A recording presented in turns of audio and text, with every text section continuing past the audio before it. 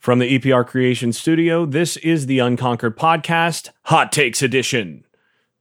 As always, I'm Jason Staples. And before I get started, I want to thank my three sponsors. As always, Louis Marquez of Keller Williams Realty in Jacksonville, Florida, EPR Creations, and Garage Makeovers. If any of y'all need any of their services, let them know you heard about them from the Unconquered Podcast. Let's go ahead and get to it. Immediately, this is of course, the Hot Takes edition immediately following the Florida State-Syracuse game. Florida State comes away 35-17 victors against a very, very bad Syracuse team. And I mean, this game kind of went as I expected. I mean, it looked more or less like what we thought it would coming in. You go back and listen to the preview episode, and more or less it reads like what we saw, but that Syracuse team, I think, is actually worse than I thought they'd be, based on what we'd seen all year. I think that Syracuse team's the worst team Florida State's played all year, and probably will be the worst FBS team Florida State will wind up playing this season. I mean, I think that ULM team that Florida State played is a better team than this Syracuse team. BC is going to be right in line with this Syracuse team. Obviously, Alabama State is a different level. So, I mean, this was a bad Syracuse team, folks. We thought coming in that this would be one of those games where things might look a little bit better just by virtue of the opponent, and that's more or less what we saw. So, yeah, let's go ahead and get to it. First things first is obviously the starter in this game at quarterback was different. Alex Hornibrook playing in this game, and quite frankly, I mean, as soon as I guess, I don't know if I was the first person to post. I probably was the first person to post the news that he was starting this morning.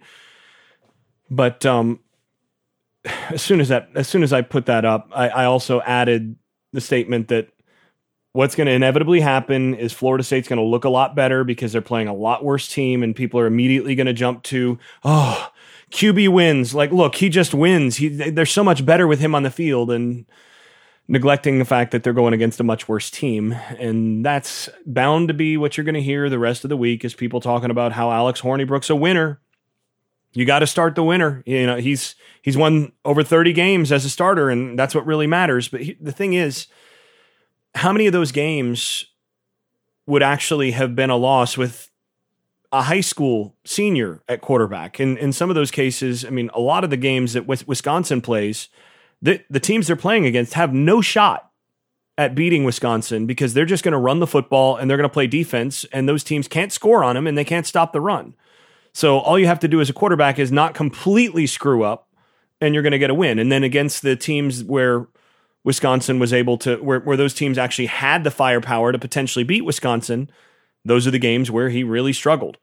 The one exception, of course, is Miami. He's had quite a career against Miami so far, and obviously, let's hope that continues for next week. I mean, that would be exactly what the doctor ordered for Florida State. But you know, when you talk about a quarterback being a winner, you need to be looking at the actual performance on the field. And this game was, Florida State won, but it was not because Alex Hornibrook played well. I mean, here's an interesting thing. Alex Hornibrook's passer rating in this game against Syracuse was 121.0. James Blackman's passer rating against Wake Forest was 128.2. Think about that for a second.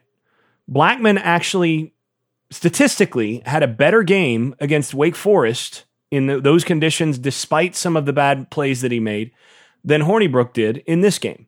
Now, obviously, Hornibrook didn't make a bad error in terms of turning it over or throwing a terrible interception, though there were a couple balls that probably should have been intercepted. But obviously, that's the thing that you're glad you came out of that game without any real turnovers that hurt you.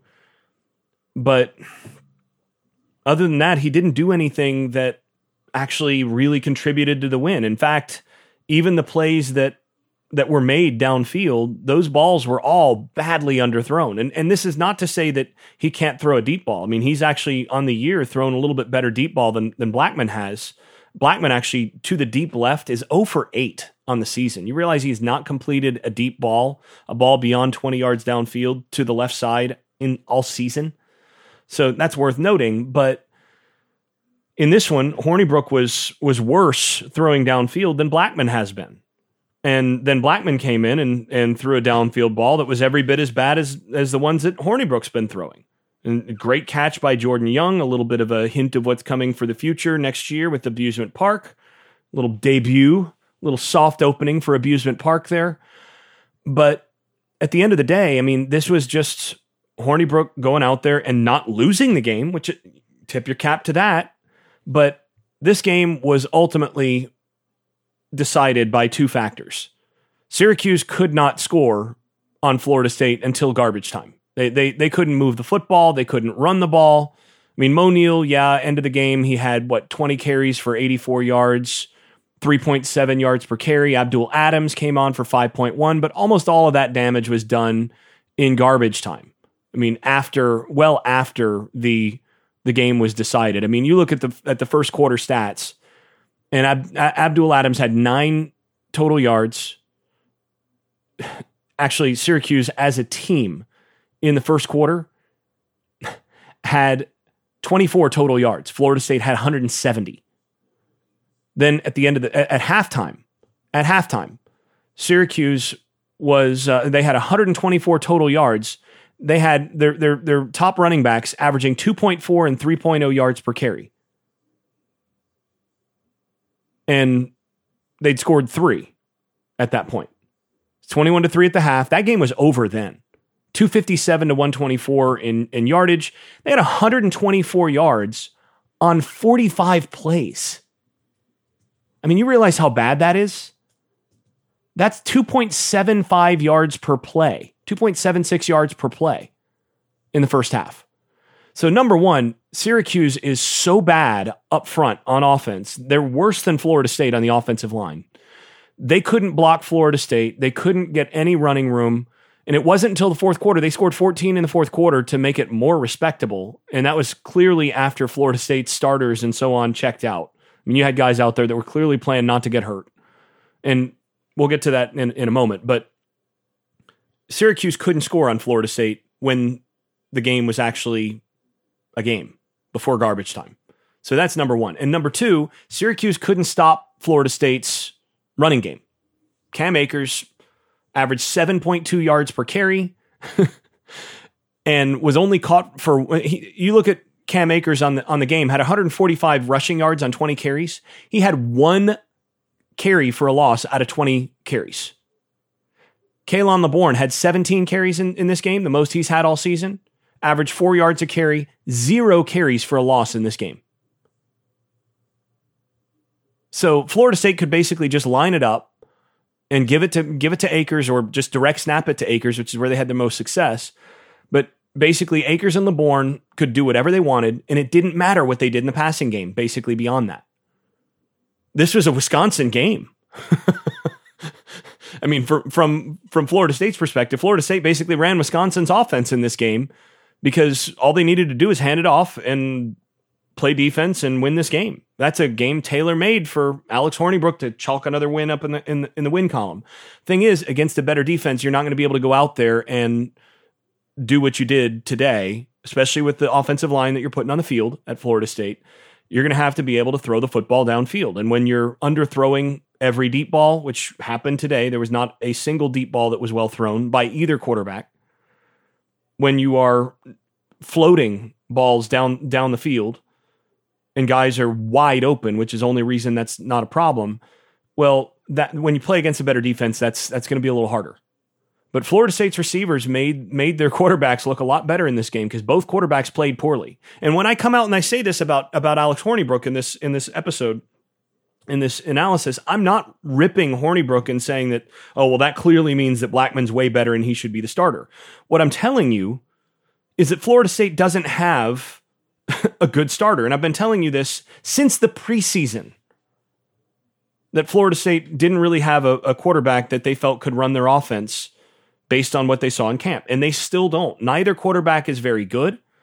And you're still going to have problems against the defense that can stop the run. And they're playing a defense that's pretty good against the run next week. And that's a concern. They're going to have to figure out what they're going to be able to do against that team. And I think to some degree, what they did today with Akers and LeBourne in the backfield with the direct snap type stuff, that was a little bit of a test run. Not only was that something that they knew that Syracuse couldn't stop the run. We talked about that in the pregame, that Syracuse was giving up 5 yards per carry against the run. So just run the ball. It's a real simple game. I mean, that's what we said in the pregame is this is a real simple one. Run the ball and then force them to beat you running the ball, and they won't be able to run it. And if you can just do what everybody else has done, you get out of here without a problem. So to me, that's pretty easy, pretty obvious. But again, nothing is fixed. Nothing is solved. It's the same team that we've seen all season against a better defense like a Wake Forest. And yes, Wake Forest is miles better than this Syracuse team, but against a better defense like a Miami. And that Miami team hasn't been nearly what they have been, what they were expected to be this season. But against a team that can stop the run a little bit better, there's still a lot of concern because you're going to have to execute some in the passing game. And right now you still don't have a whole lot of evidence that you can do that. And they're going to have to find some ways to do that. But what I did say last week, after last week's loss against Wake Forest, I actually posed I said, look, I mean, they're in a situation where they don't have really a good option at quarterback. Jordan Travis isn't any better than the guys that they have at this point. And so moving to him isn't necessarily any better. But the one thing that he does offer, if you remember me saying this, is the guy can run. And I'd be tempted, if I were Briles, to just go do what Baylor did against UNC and just go with the runner and just run straight run veer option, run all sorts of quarterback run game, and just see what I can get out of running option and running QB run game to get the numbers a little bit and see what happens with that. And then, maybe you get some single coverage and you take some shots, but that's about all you do. Maybe you go to Jordan Travis for that. That was what my suggestion was. Well, Briles took me one better and said, well, why would we need to go with Travis when we've got a guy that can run all that in Akers? Let's just put Akers back there with LeBourne, and now you don't have to worry about any of it. Good luck stopping Akers as the runner. And they ran bash, they ran toss counter away, fake toss counter. They ran some actual toss to LeBourne there. They ran quarterback power, just straight quarterback power. They ran lead and ISO. They did a few different things in the run game, basically used a bunch of different concepts in the run game with Akers at the quarterback position. And well, that worked pretty well. And of course they had Akers make a couple throws. He can throw it pretty well in terms of the screen game and all that. He's not a bad thrower and he's got a decent arm. It's just anytime you ask him to throw downfield, you're not going to get quarterback performance. And we saw that in the one that he did throw downfield that should have been picked. But the question is, what can you do against Miami with those sorts of things? Because Miami's going to know that if Hornibrook or Blackman are out there, you can't really throw outside to them and really expect much. So they may not actually put an extra guy out there over the top of those guys. They may just have one player playing a little bit closer to the apex and then have somebody else kind of over the quarterback there and whoever's outside there. It depends on what you can do formationally on whether or not you're really going to get the numbers edge. But if they can get that numbers edge and do more of that direct snap running game and some of the stuff that they showed in this one, then to me, that's really in a lot of ways your best offense moving forward. It lets your offense it simplifies some things for your offensive line. And if teams want to start matching up with some one-on-ones and all that, then have Akers throw some deep balls and so on in practice, just to practice chucking it and letting guys like Terry and Harrison and Matthews and some of those guys go up and get it. And maybe he actually just chucks it down there about as well as the poor deep balls that we've seen from the other quarterbacks. And maybe you do that a little bit more going into the end of the season. I think you don't have a quarterback that can run your offense at this point. You don't have a quarterback that you can trust. There's a certain point where that's a viable option. You just run a lot more of what they ran tonight with Akers. And to me, that is a big start for maybe figuring something out that is going to give you enough of a numerical advantage that some of the disadvantages that you have up front don't matter as much. Now, I did think that, again, Syracuse is we talked about this again in the pregame. This is all expected, but they're weaker on the inside. But I did think Baselli looked okay today. And I did think that that overall, Washington at left tackle, he didn't embarrass himself. He handled himself well. Now, Lucas went down with an injury, and from what I could tell, he didn't return, so that's a concern. But overall, I mean, they were okay inside, and weren't abysmal. So if they can continue to get some of the matchup benefits of playing with the math there to get the extra +1 when Akers is taking the snap, then maybe they can run it well enough to do some damage otherwise. I mean, that's really, I think, what you've got to do in this game coming up against Miami is you've got to find a way to adjust and try to get some rushing yards, because I don't think Miami's offense is very good. And I don't think they match up especially well with Florida State's defense and what Florida State's defense is capable of doing. So this is a game where I think going in, you don't have to score. I mean, I think you're trying to target, if you can score 27 against Miami, you probably win. If you score 30, I think you do win.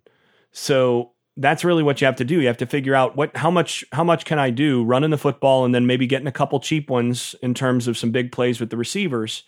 Can you find a way to manufacture some running game with scheme and using Akers to the best of his ability, to the best of your ability, using his ability as much as possible?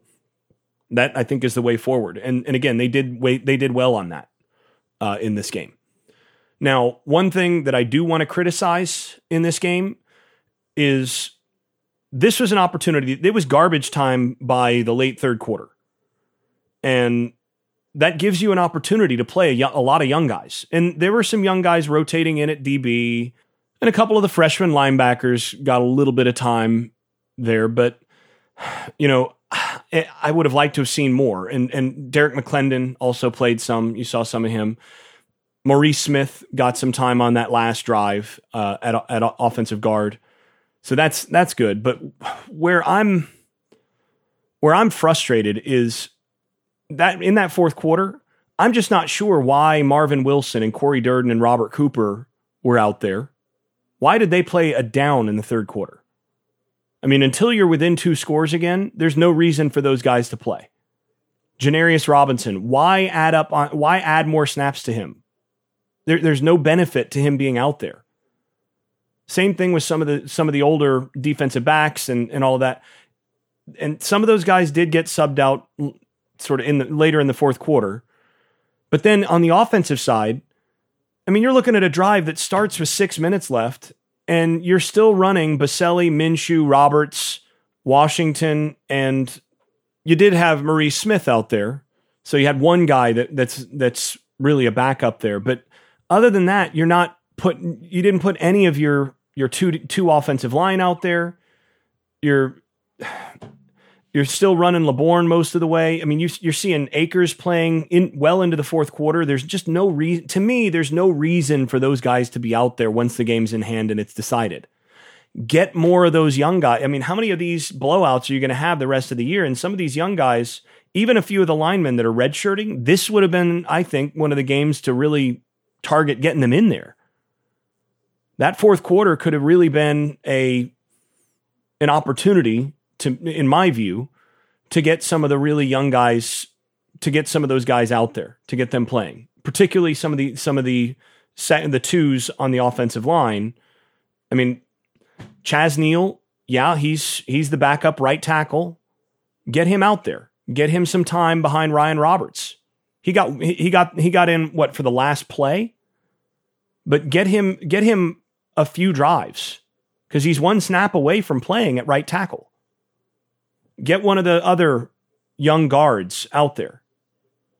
Get Baselli out of there and get another center in there, which they did for the last play. But again, that's the last play. They should do this a little bit more. It's one of those things that frustrates me is that use the opportunity to develop some of those guys later in the game. That, to me, that's one of those things that I would have come into this game hoping to be able to do. And as soon as you get to that spot in the fourth quarter where you can do a little bit of it, do it. And yeah, you know what? If they end up scoring an extra touchdown and you win 35-24. Yeah, it doesn't look quite as good, but you also are developing some of those young guys. Now, again, the coaches are seeing these guys in practice. They know who's actually ready and who's earned some of that time. But to me, again, that's where I would like to see. And also, get Jordan Travis out there. Give him a few snaps in the fourth quarter. Again, and Travis, yeah, he's been scout teaming it and all that. But again, this is where, to me, you develop a little bit of those guys when you start getting these blowouts. And the aim should be to play as many players as possible once you get up by 3-4 scores, especially late in those games. And I felt like they did it too late on offense. They need more than one play just to show that they played in that game, right? That you should be looking at trying to get a full drive or two with your twos, with your young guys. And maybe you mix and match a little bit to make sure that it's not a total disaster. But in my view, you need to do that a little bit more, and that's something I would have liked to have seen. But overall, this was a solid game. They didn't make it more interesting than it needed to be. I mean, it was a pretty straightforward effort. Syracuse could not run the football well enough to threaten Florida State's defense. They couldn't stop the run, and if you can't run it and you can't stop the run, that's bad. If you can run it and you can stop the run, then you're going to win those games. So real simple. Not a whole lot learned if you're a Florida State fan or even coaching staff, but you'll take the win, take the momentum. Florida State 4-4 now just needs to win 2 more games, and you win against Miami, and now you got Alabama State for a bowl game. You lose against Miami, you got to win against BC and Alabama State. So in pretty decent situation to make a bowl. I think they're going to have a decent shot. I think I might favor them actually to beat a bad Miami team, but we'll see as the week goes on how things go. That'll do it for this show. I want to thank, as always, the patrons above the Bleach Numbers level. That's Casey Kidd, Keith Cheney, Chris Chartrand, Andrew Garrett, and Bert Bertoldi. Thanks, as always, for your support. I'll be back on Monday or Tuesday for the more nuanced version once I've had a chance to take a look at this more closely than my first impression, more nuanced version, and then we'll move on to Miami week after that. So, as always, this has been the Unconquered Podcast, Hot Takes Edition. I'm Jason Staples. Thanks for listening. I made this.